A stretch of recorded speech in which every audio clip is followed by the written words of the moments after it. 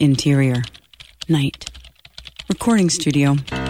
Two redheads begin pre-show warm-ups. Red leather, yellow leather, red leather, yellow leather. Jack, write that you gargle your water or something. Jack gargles some water. And then put that we say, welcome to Script Shop. Who, me or you? You say it. Welcome to Script Shop. No, but really, say it. Like right now. Like right now. Let's go for it. Welcome to Scrimshaw. No, Silk Jack. Top. Omaha. No, Jack. Welcome to Script Shop. Well, hi, everybody. This is Script Shop. It's cold outside, and the snow is starting to come down, depending on where you live. In Cincinnati. That's what I mean, depending on where you live. If you're, say, in Los Angeles, it's not quite as snowy there. We talk about the weather here on Script Shop Show. My name is Jack. My name is Allison. And we do mainly talk about scripts and screenwriters and their work and their lives and the way that their lives Affect their work. stir into a pot when they're making their big pot of work on the stove. Spaghetti. It's an emotional, psychological stew. We love getting into that stew. Mm-hmm. We love eating dinner with our guests. We love talking about their work. Let's keep pushing it. Keep going. We got this metaphor. We're going to stay with this the one. The food episode. Mm-hmm. As if we didn't just eat all of our mid-show snacks. I just had carrot sticks. I had a bag of candy corn. Yeah, Frank, what did you eat? Frank, what'd you eat? I ate, I don't know how to pronounce this, Bonnery? Yeah. Cincinnati throw up. It's a treat from the... Don't say throw up. I said it on that other episode, and I want to keep it going strong. We're talking about a business that makes food. You can't say Cincinnati throw up. It's from the Bonnery. It's a nice little bakery here in town. It's delicious. Sponsorship. Yeah, that'd be nice. What you got over there also, Frank? A bag of combos? Yep. Nice. Dr. Pepper. What's your combos flavor choice? What's your go-to combo? I actually got these I picked up 20 bags of these because they're on sale for 57 You cents. would. Uh-huh. Oh, that's a They're good deal. sweet and salty chocolate fudge.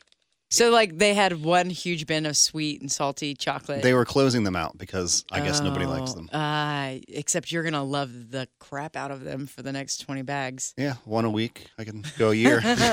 Here on Script Shop Show, we talk to screenwriters and also various producers about their snacking habits. Yeah. We have a guest today. Our guest today is Jason Kartalian. Yes, a very friend excited. of yours. I love him. I'm so excited to have him on the show. I ran into Jason at a film festival, as I am lucky to do with a lot of my really awesome friends now. I first met him at the Twister Alley Film Festival in Woodward, Oklahoma. Saw him in, I think I saw him in Chicago. Maybe I missed him in Chicago. Okay. And then again in Gig Harbor, at the Gig Harbor Film Festival. You've talked about that one. Yeah, they're all great. Okay. They're all great.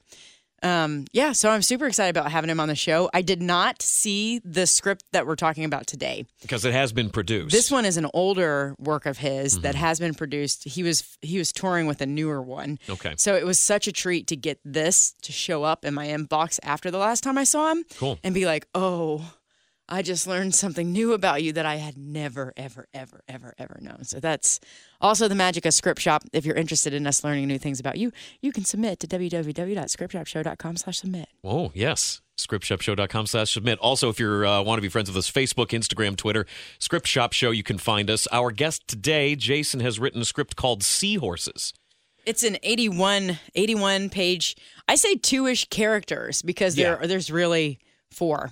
Yeah, characters. but there's 5?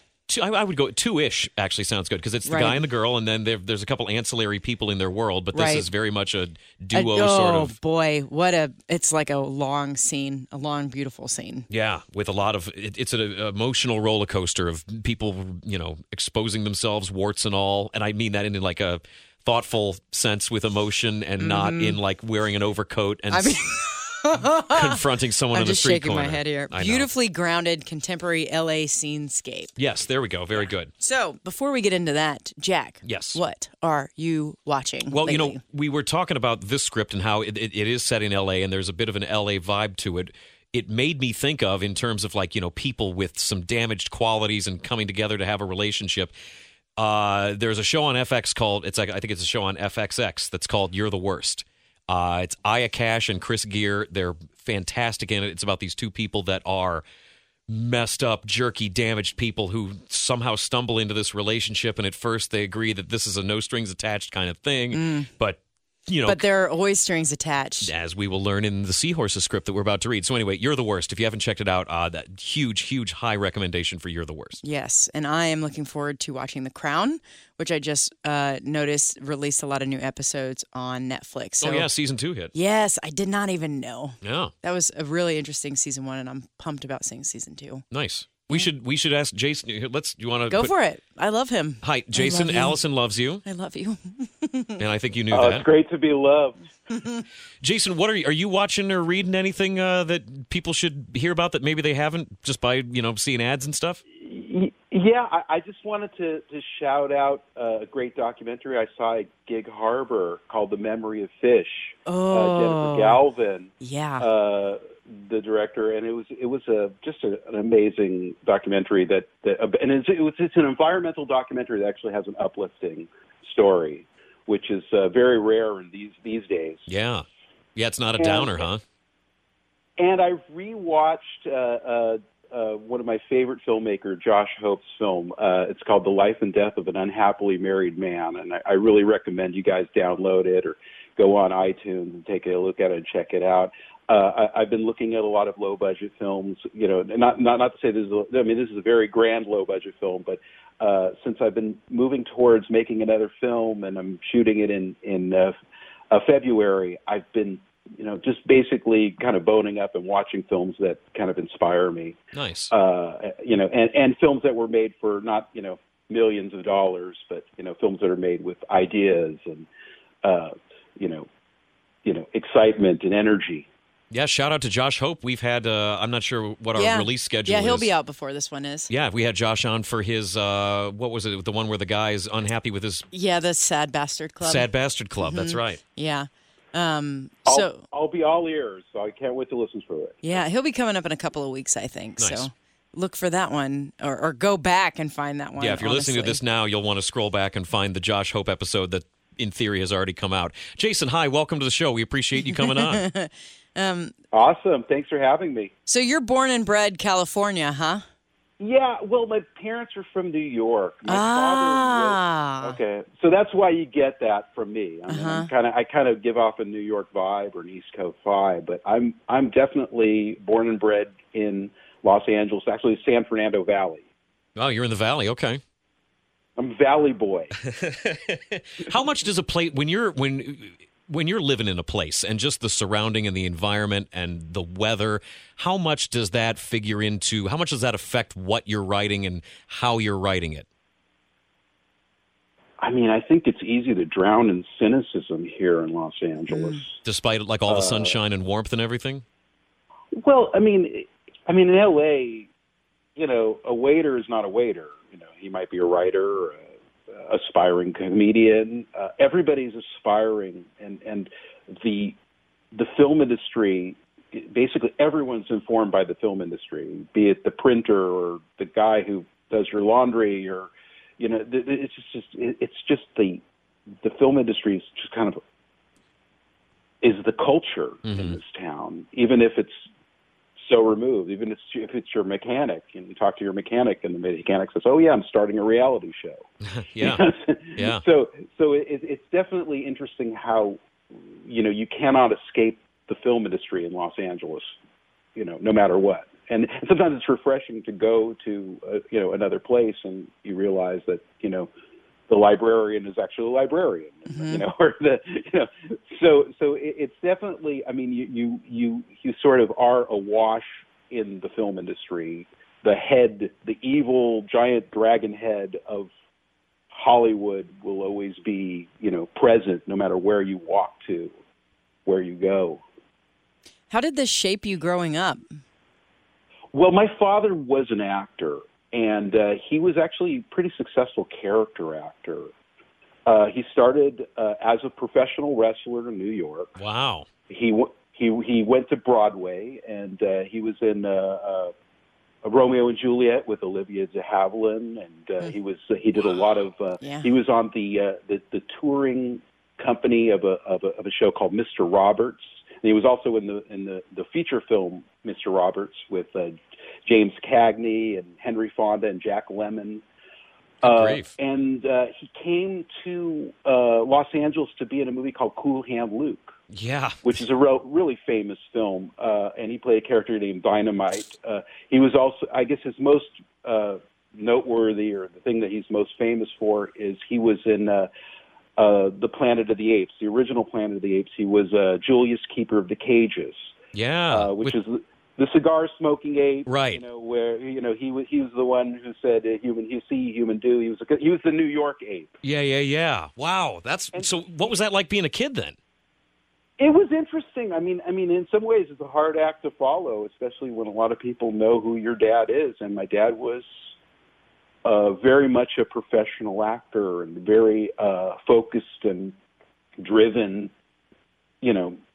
to be a professional and being, and in some ways, I think especially a lot of my earlier work, I always wanted to, I'd write a script and I'd show it to my dad, and I know he would hate it. I remember the first time I wrote a script that he liked it. It was like some amazing thing. Like, oh my God. It was like maybe my fifth or sixth script that I had written. So it wasn't like, it wasn't necessarily like, like whatever I did, my dad embraced me and supported me. It was definitely, this sort of looking at and judging my work and whether or not it had value. Per se. Yeah. So, that sounds hard. Yeah. No, it's very. I mean, again, he was definitely a very loving, nurturing dad in a lot of ways. But again, when it came to I guess the professionalism of being an artisan, taking what you do seriously, being able to create, things that work, that find truth. That's sort of the where I was coming from, and again, he's just very old school dad. When it came to, the way he sort of instructed me to, or sort of informed me to strive for, I don't necessarily know perfection, but strive for something that is authentic. Mm-hmm. Did you act as a kid, or did you just start by being a screenwriter? Well, I always made little movies. So I'd always I remember my dad bought this VHS stuff, and we would make movies for parties. So we would do a movie. We'd have a party for the 4th of July. So we'd make some crazy movie with George Washington or Lincoln. That is so cute. Yeah, I remember doing this one about, I don't know if maybe I'm dating myself, but Geraldo Rivera would go back in time and try to find salacious things about George Washington and Lincoln. Oh, that's and funny. Dress up in crazy costumes and create these crazy skits that were just really offensive, crazy stuff.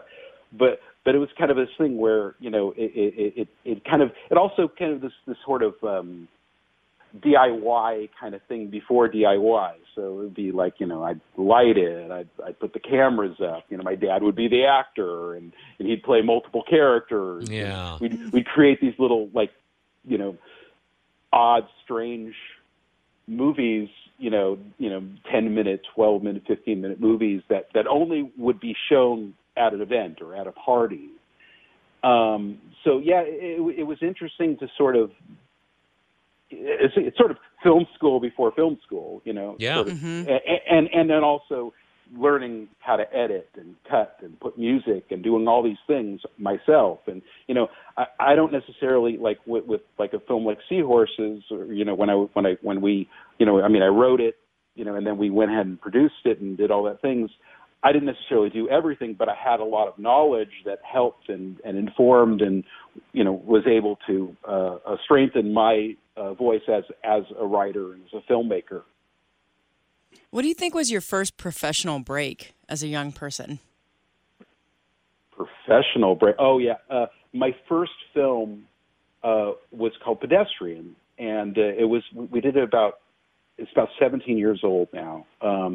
And it was kind of a thing where, it was my first film. It was very difficult it was a very difficult experience putting it together.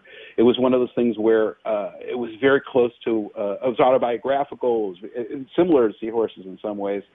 And, you know, it was written, I wrote it and directed it and put it together, and I wasn't sure whether or not people thought it was good or not. And we played a festival called Dances with Films that was in L.A., and the best break I ever had in my life was we got a good review in Variety. Oh, wow. Wow, that's and big. that was the thing that kind of, okay, so, you know, everyone started to like the film once it got this really nice, glowing review, that it was, you know, and I felt like that was the first time I felt like the industry kind of, I mean, it cuts both ways. Reviews cut, you know, I mean, Sure.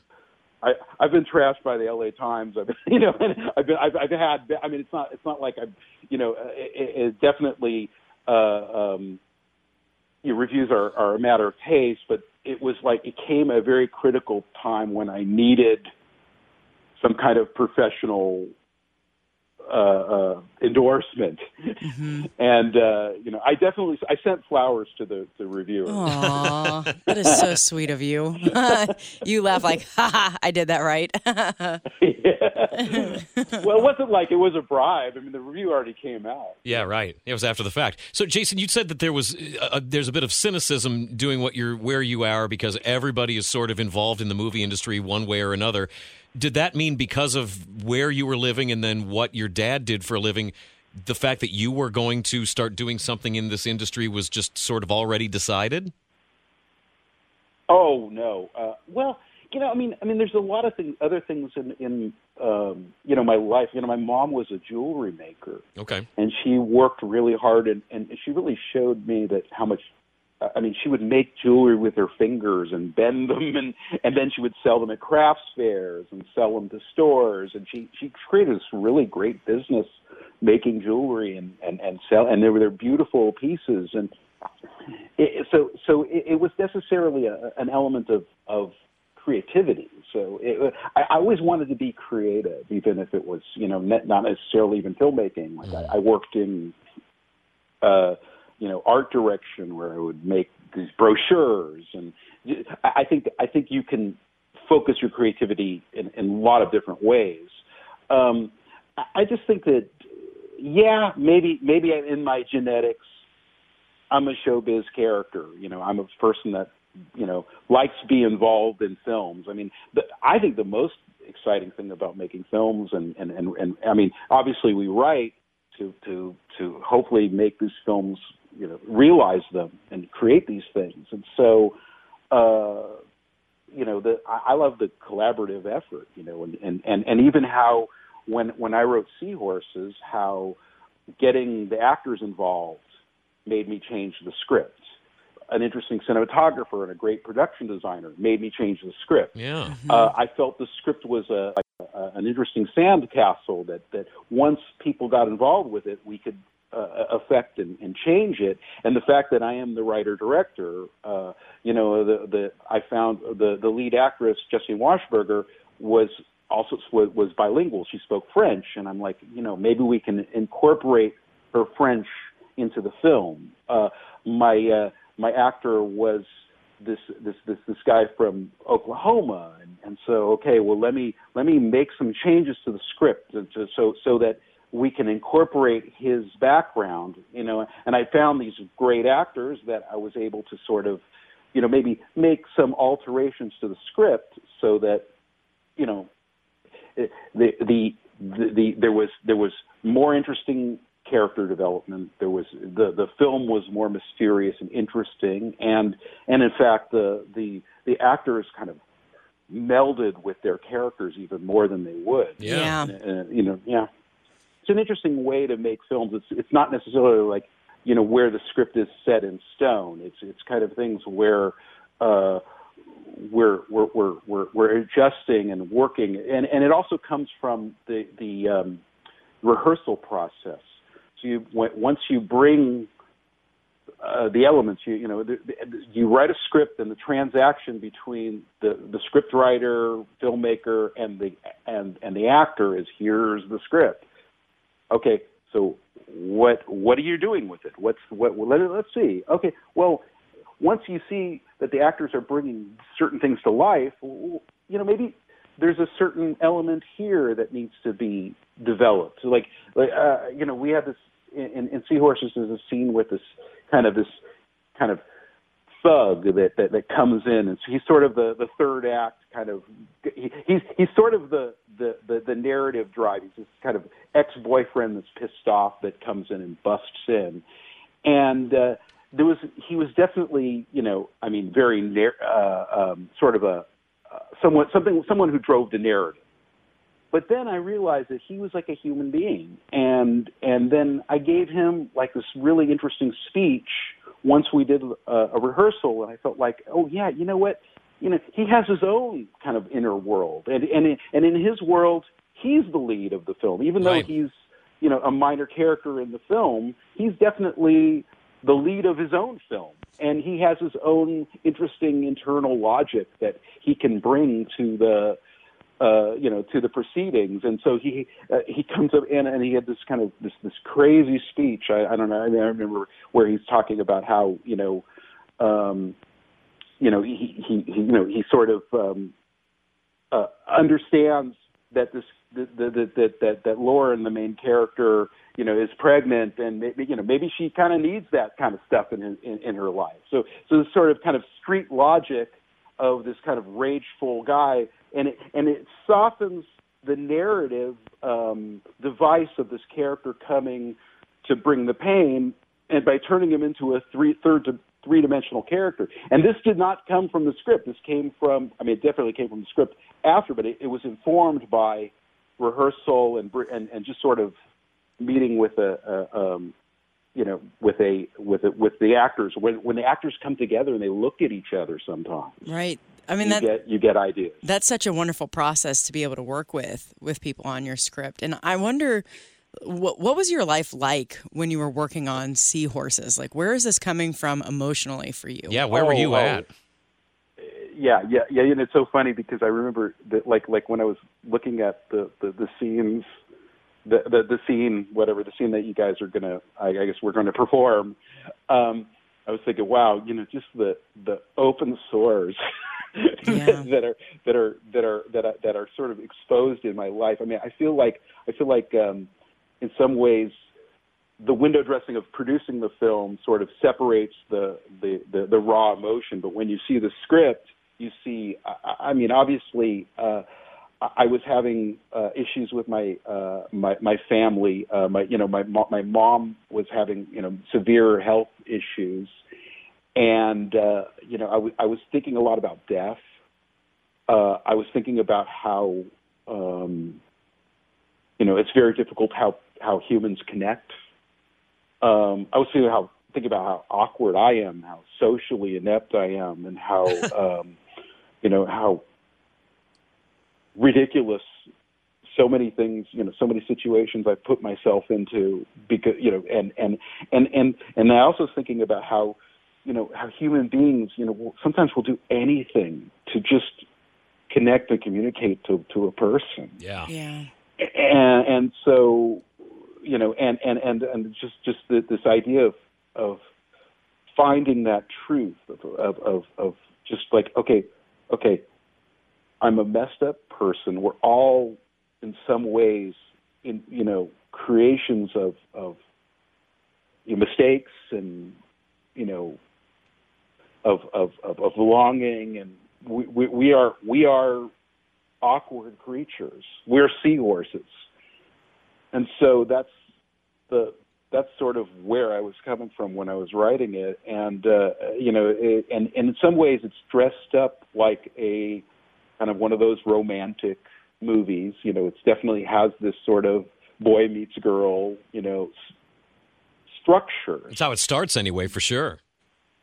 Yeah, but it's not about that. It's about those things we talked about. It's about people trying to find connections. It's about people running from pain. It's about heavy stuff. Yeah. And, some people can watch it and go, oh, this is a fun little movie. and then other people can watch it and go, wow, this is a heavy movie. You know, it's about a lot of different layers. And I think also, too, one of the things that helped me, really helps me as a writer is, and I see it in a lot of different, well-written things, is the ability to slowly reveal information. Mm-hmm. You know, you have these characters and you sort of, who is this character? Is she a prostitute? Who is this character? Is she an escort? Who is this guy? You know, is he just, this kind of sick individual? You know, or is he a bad guy or whatever? You have these sort of preconceived notions when you see people on a screen together. Right.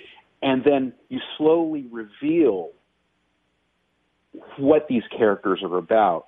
And there's sort of a mystery, and every scene you add another new little thing or a new little twist that turns the story and it gives the audience different expectations of what they're going to see. So it's like peeling different layers and then hopefully there's substance in that core. But if you just kind of just put it all out there, you have there's no direction right. There's nowhere to go. You need to slowly. That's the other thing too. In some ways, Seahorses is a mystery because you're wondering what the relationship of these characters are, and then you also wonder. There's this situation where Lauren is talking to her brother, but you don't know that, and there's these several scenes that happen, and the first scene, you don't know whether or not she's a lover.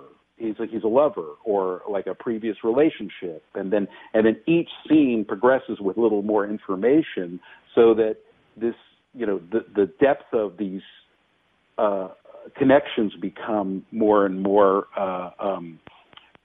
informed by the plot and the story and the character. Well, speaking of revealing the characters, we're going to go ahead and jump into the scene selection that we have today. This scene specifically covers a lot of the themes that you just talked about in terms of building it into your writing. And also revealing like character stuff. There's a ton in this. Yeah. And so, listeners, we're going to be reading from Seahorses. Jason, do you have is there like a log line or a brief description that you have to give people an idea of where we're at here? Yeah. Or do you want to do beats first? We can go. I think we should do the scene first. Yeah. Okay. But Jason, as far as a general description. Do you want to set up the scene here? Yeah. Yeah. Basically, I mean, again, this is much later in the film. This is getting really close to the third act of the film, mm-hmm. and so definitely it's sort of the situation where a lot of the real, true, authentic. You sort of understand where these characters are coming from here. This finally they start to getting real. There's been a lot of. Definitely a lot of facades that were put up, and now finally the facades are sort of kind of ripped away. Yeah. And these sort of moments are sort of where it comes from. And then again, actually Seahorses is sort of a kind of untraditional screenplay in some ways, where the scenes sort of run into each other, kind of like a play. So again, it's not tight. This scene, little scenes and little things that add up to something, but it's sometimes the scenes kind of roll into each other, and kind of one scene rolls into another. And basically the log line, is a chance meeting between a man and a woman becomes a dramatically intense and darkly comic journey about love, codependency, and loss. Yeah. I just read it. Perfect. That's it. And then, we can just go ahead. I'm sure there's enough information for people to get. Yeah. Listeners, where we're coming from. I will be reading the role of Lauren. Jack will be reading Martin. Jason will be doing all of our action headings and action throughout the script. And as he mentioned, Jason said that the script just kind of rolls one onto the other. So whereas we usually begin with an action heading, we're starting straight with a character line. I will be starting us off, and here we go. Sorry. What should I do? You should do what you think is right. She started her own jewelry business from nothing. She was such a free-spirited artist with this sharp mind for business. How can someone so bright, so powerful, independent, engaged, become so weak and helpless? She has this glassy, blank, 1,000-mile stare. She can't control the drool that runs down her lips. Inexplicably, Lauren starts to silently vamp it up. She moves up to Martin and towards the bed. Martin gets off the bed and stands up. Lauren pushes Martin back on the bed. She takes off her shirt, exposing her black bra. She starts to move towards him. What are you doing? It's hot in here. I can turn on the air. I'm fine now. She gets on the bed and lies by Martin's side. There's an awkward silence. Lauren plays with her bra strap. Lauren starts to crawl towards Martin. He slowly moves away from her. He starts to pin him against the bed backing. She's ready to liver. He's reluctant to partake. She caresses his arm. He gently pulls it away. What's wrong? What's wrong? What's right? You're funny. She moves over and loosens a button on the top of Martin's shirt. She tries to move him for the kill. Martin is shocked and tries to get into it, but his brain gets in the way. Why don't you take off your pants? My pants? Take them off. No, I don't think. You're right. Let's start with the shirt. She pulls off his shirt. Now the pants. Lauren, I don't. Take them off. I hardly know you. That's what makes it hot, dummy. Don't you think we should take it slow? I mean, you expressed your concerns about this from the start. You're not a piece of meat, right? What's changed since then? I changed my mind. I am a piece of meat. I want you to devour me. No. Okay, you be the meat. I'll devour you.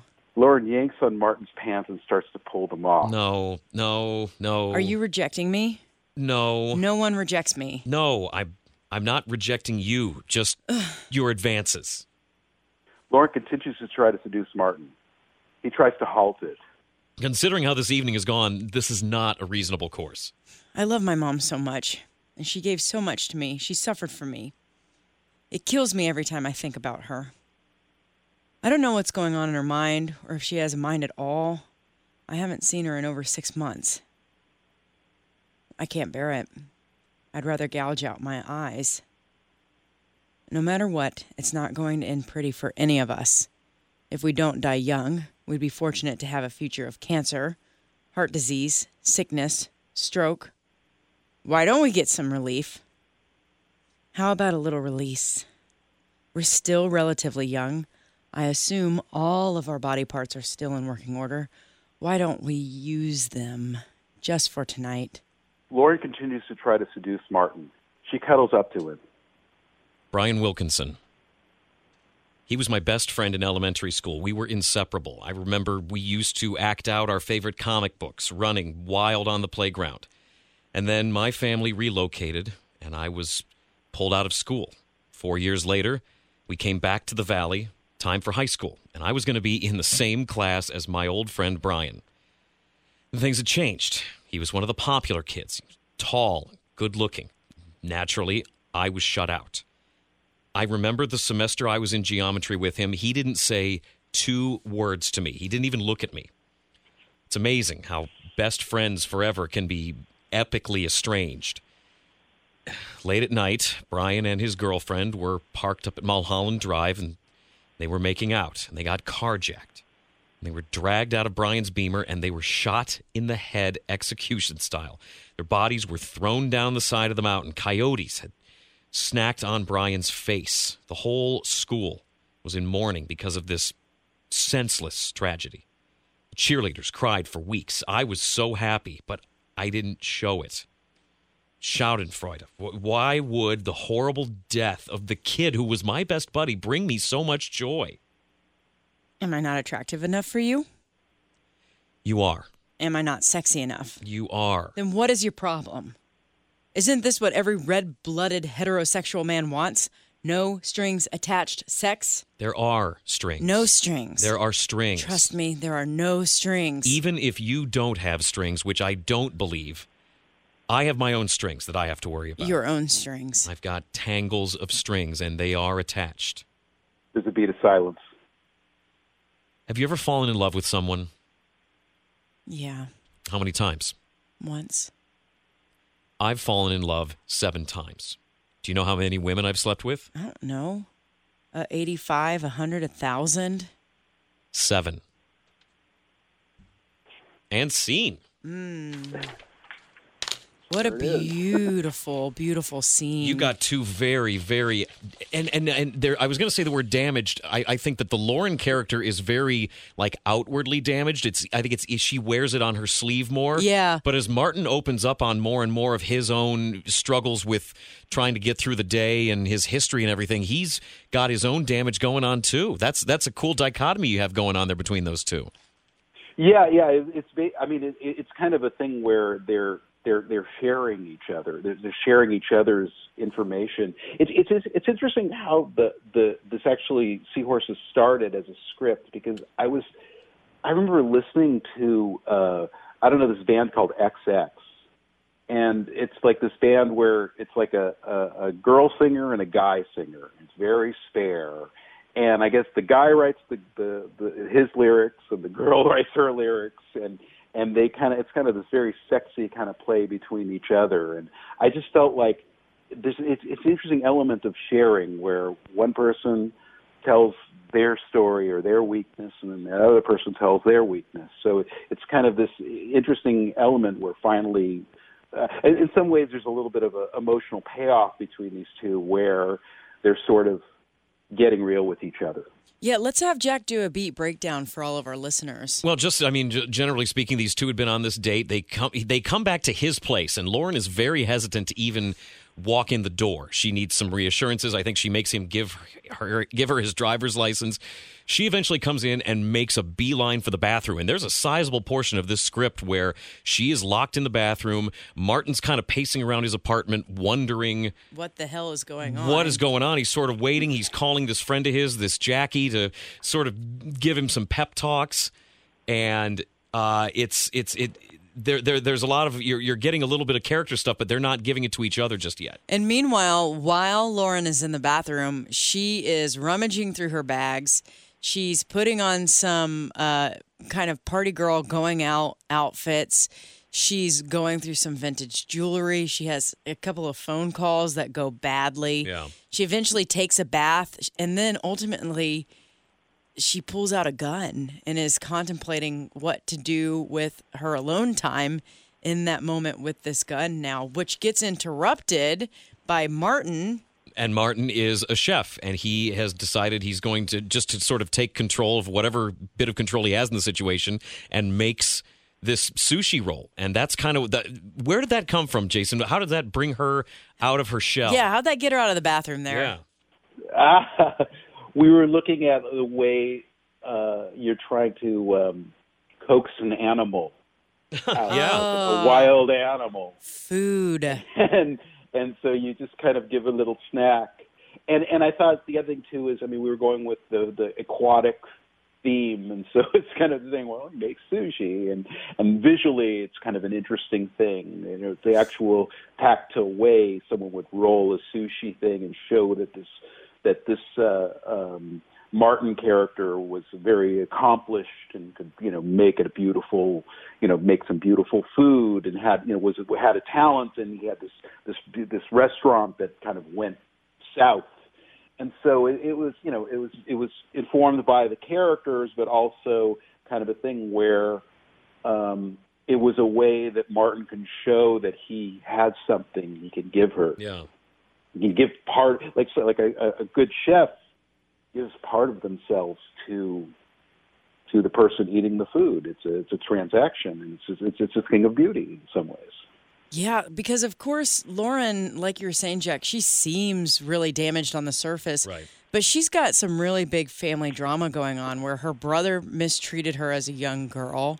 Her mother is now on life support, and the family is having to make a decision about whether to pull it or not. Right. And so her brother keeps calling her during this whole movie, pressuring her to make a decision and basically end her mother's life, and she is not ready for that. So this gets tangled with some of her other issues with men, with being in Martin's place right now and having to deal with this. So the scene that we're reading, there's a lot of emotional buildup she has that's starting to just tumble out of her, and Martin is having to deal with that and with his own insecurities about all of this. Is Martin based on you, or did you base it on somebody that you know? I was going to ask this too. Where does he come from? Well, but you see, both characters are based on me. Yeah. So Lauren's based on me, and Martin's based on me. They're basically both dealing with different. This kind of the id and the ego. There's this, the sort of I definitely had parts of my life where it was like super, socially awkward, and that's the Martin side, and then I also have a place where you get you have urges to act out and to maybe abuse alcohol or abuse just sort of behave in a certain way because you realize like, wow, life is finite, and so I feel like both characters are part of me, and there's definitely some kind of deep-seated psychological reason why I went ahead and wrote this script and created this thing and this world.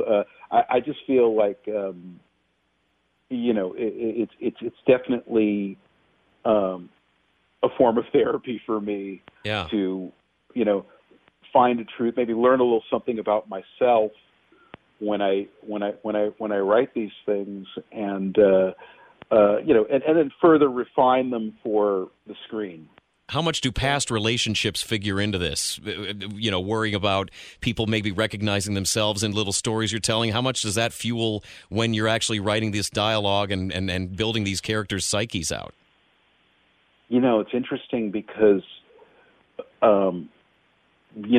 I feel like the script started to really pop when I started bringing my family involved into it. Yeah. And so I was like, okay, well, and again, it's still fictional. I mean, there are definitely, I definitely took a lot of, I feel like the other thing too, the artifice of creating the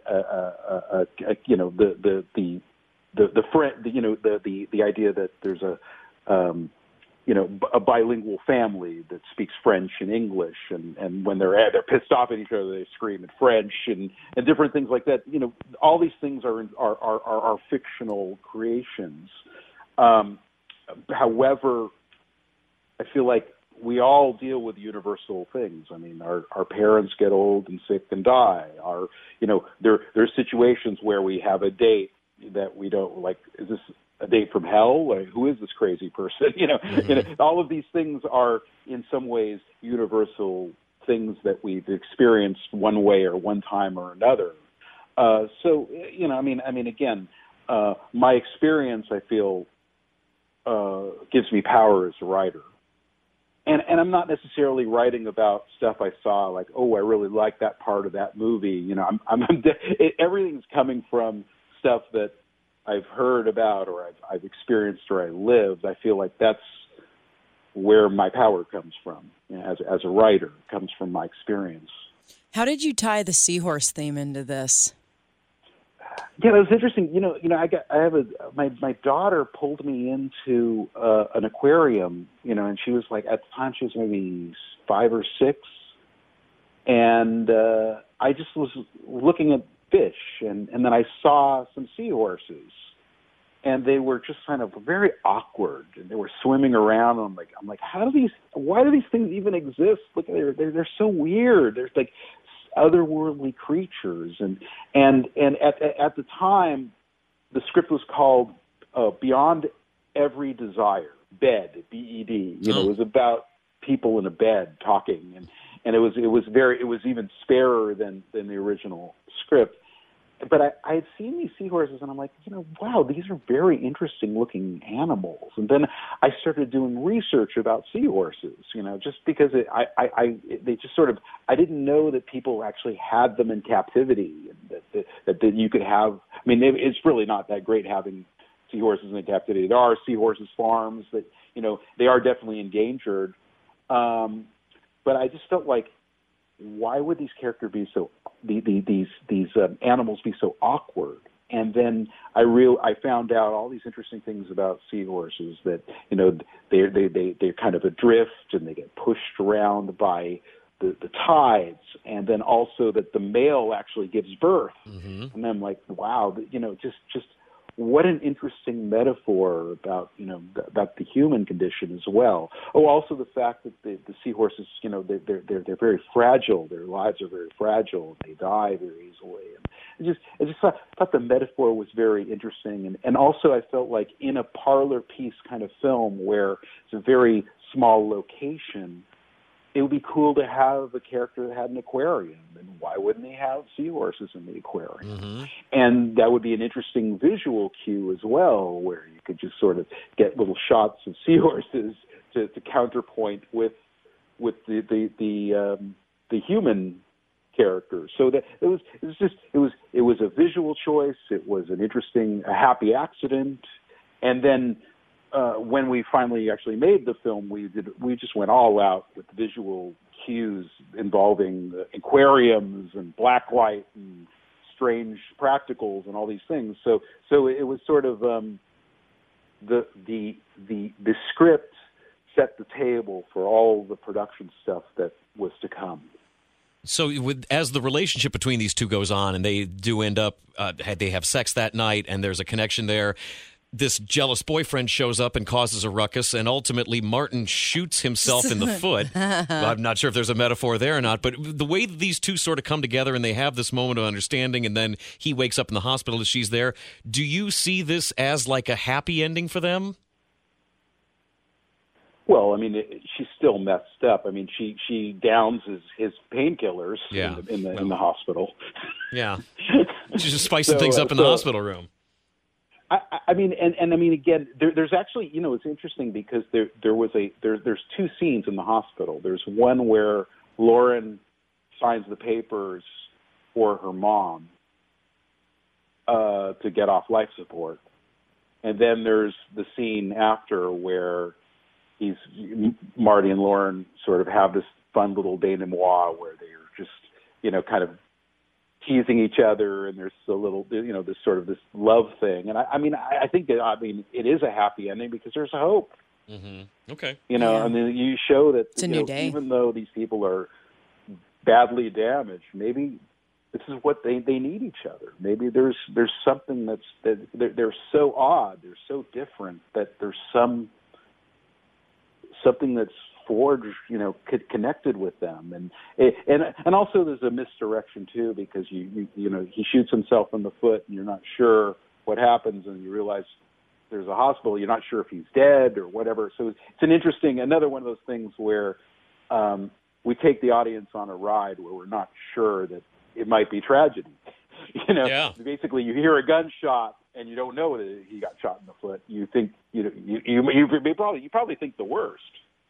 Especially the direction, the way things are going with the film or with the script, you're not sure where Martin is at the time, and then you realize that it's he's okay. He just shot himself in the foot, and maybe there's a future for these two very flawed characters. Yeah, it's very hopeful. Mm-hmm. Yeah. One of the things I jotted down, there was a line, I don't know where I heard this from, but it's always sort of stuck with me, this line about everybody has baggage and we're all just sort of looking for someone with a matching set. And that line, I haven't thought about that line in a while, but after reading Seahorses, that jumped out at me.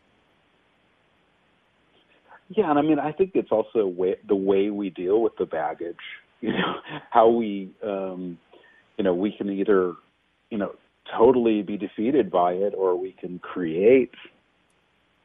I think that's why we create in some ways. I mean, I think that as writers, we write because we want our voice heard. Yeah, and Martin too, in this script, he seems very comfortable with his baggage and his insecurities that he has them. And then Lauren, of course, is kind of reeling from some of them, from having to take them on maybe sooner than she wanted. So Martin's a bit more mature about the baggage he has and is able to kind of be with Lauren as she struggles with hers.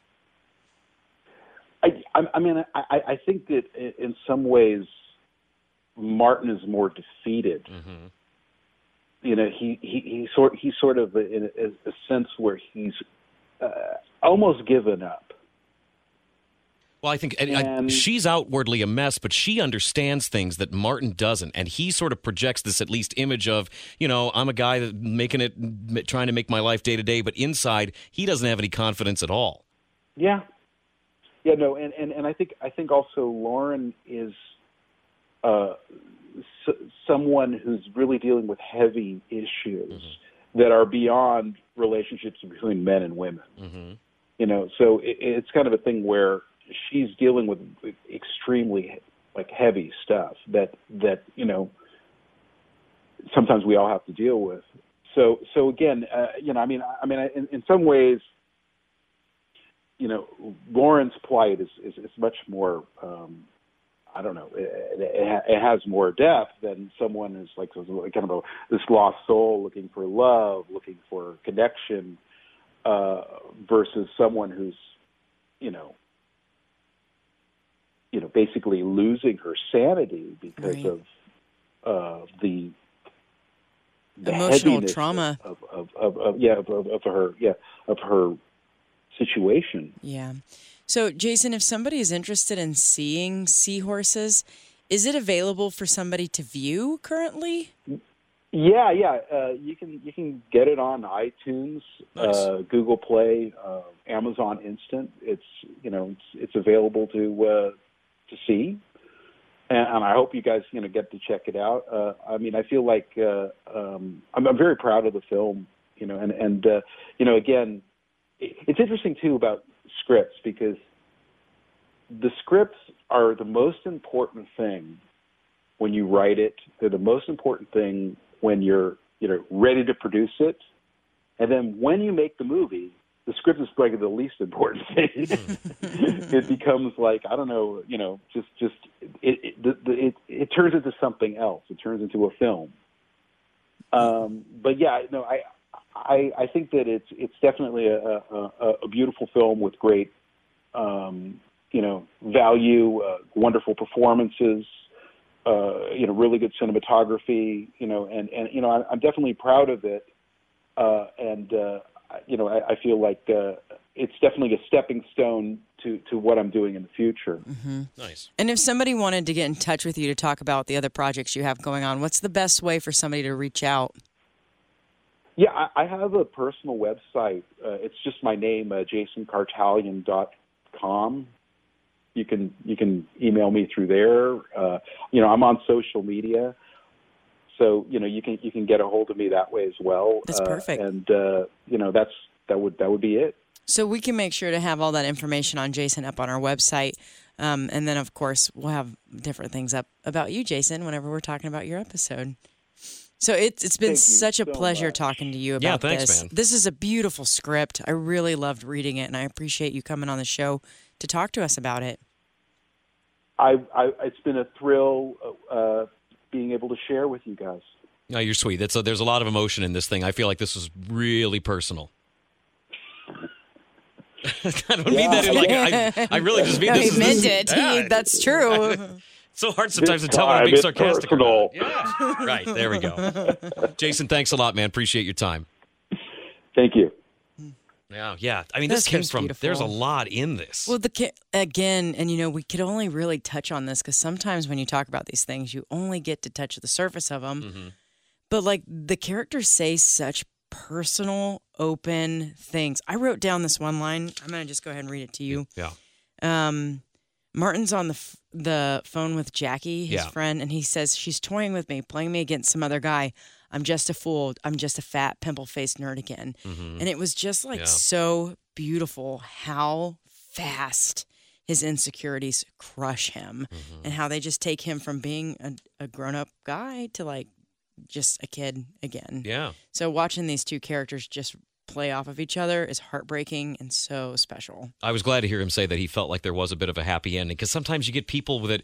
Sometimes they sort of fuel each other's flaws instead of trying to help balance stuff out. Yeah, and that's a different story altogether, But sometimes there's just a little bit of a hope on the horizon is what you need. If you have a different story altogether, and look at that. That's some professional segue moment going on right there. You are a radio guy, aren't you? So if you do have a different story that you would like to let other people know about, let other people read, let other people talk to you about it, you can do that. You can get that to us, scriptshopshow.com/submit. Yep, and you can reach out to us also on social media. We do Facebook, Instagram, and Twitter at Script Shop Show.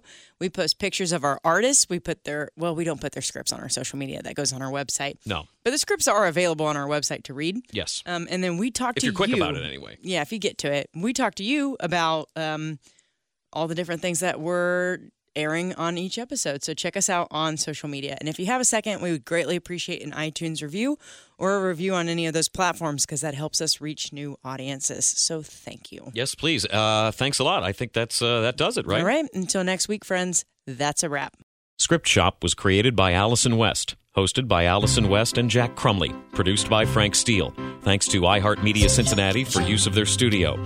Intro music, Retro Soul by bensound.com. Outro music by purple-planet.com. Special thanks to all our guests. Thanks for listening. Thanks for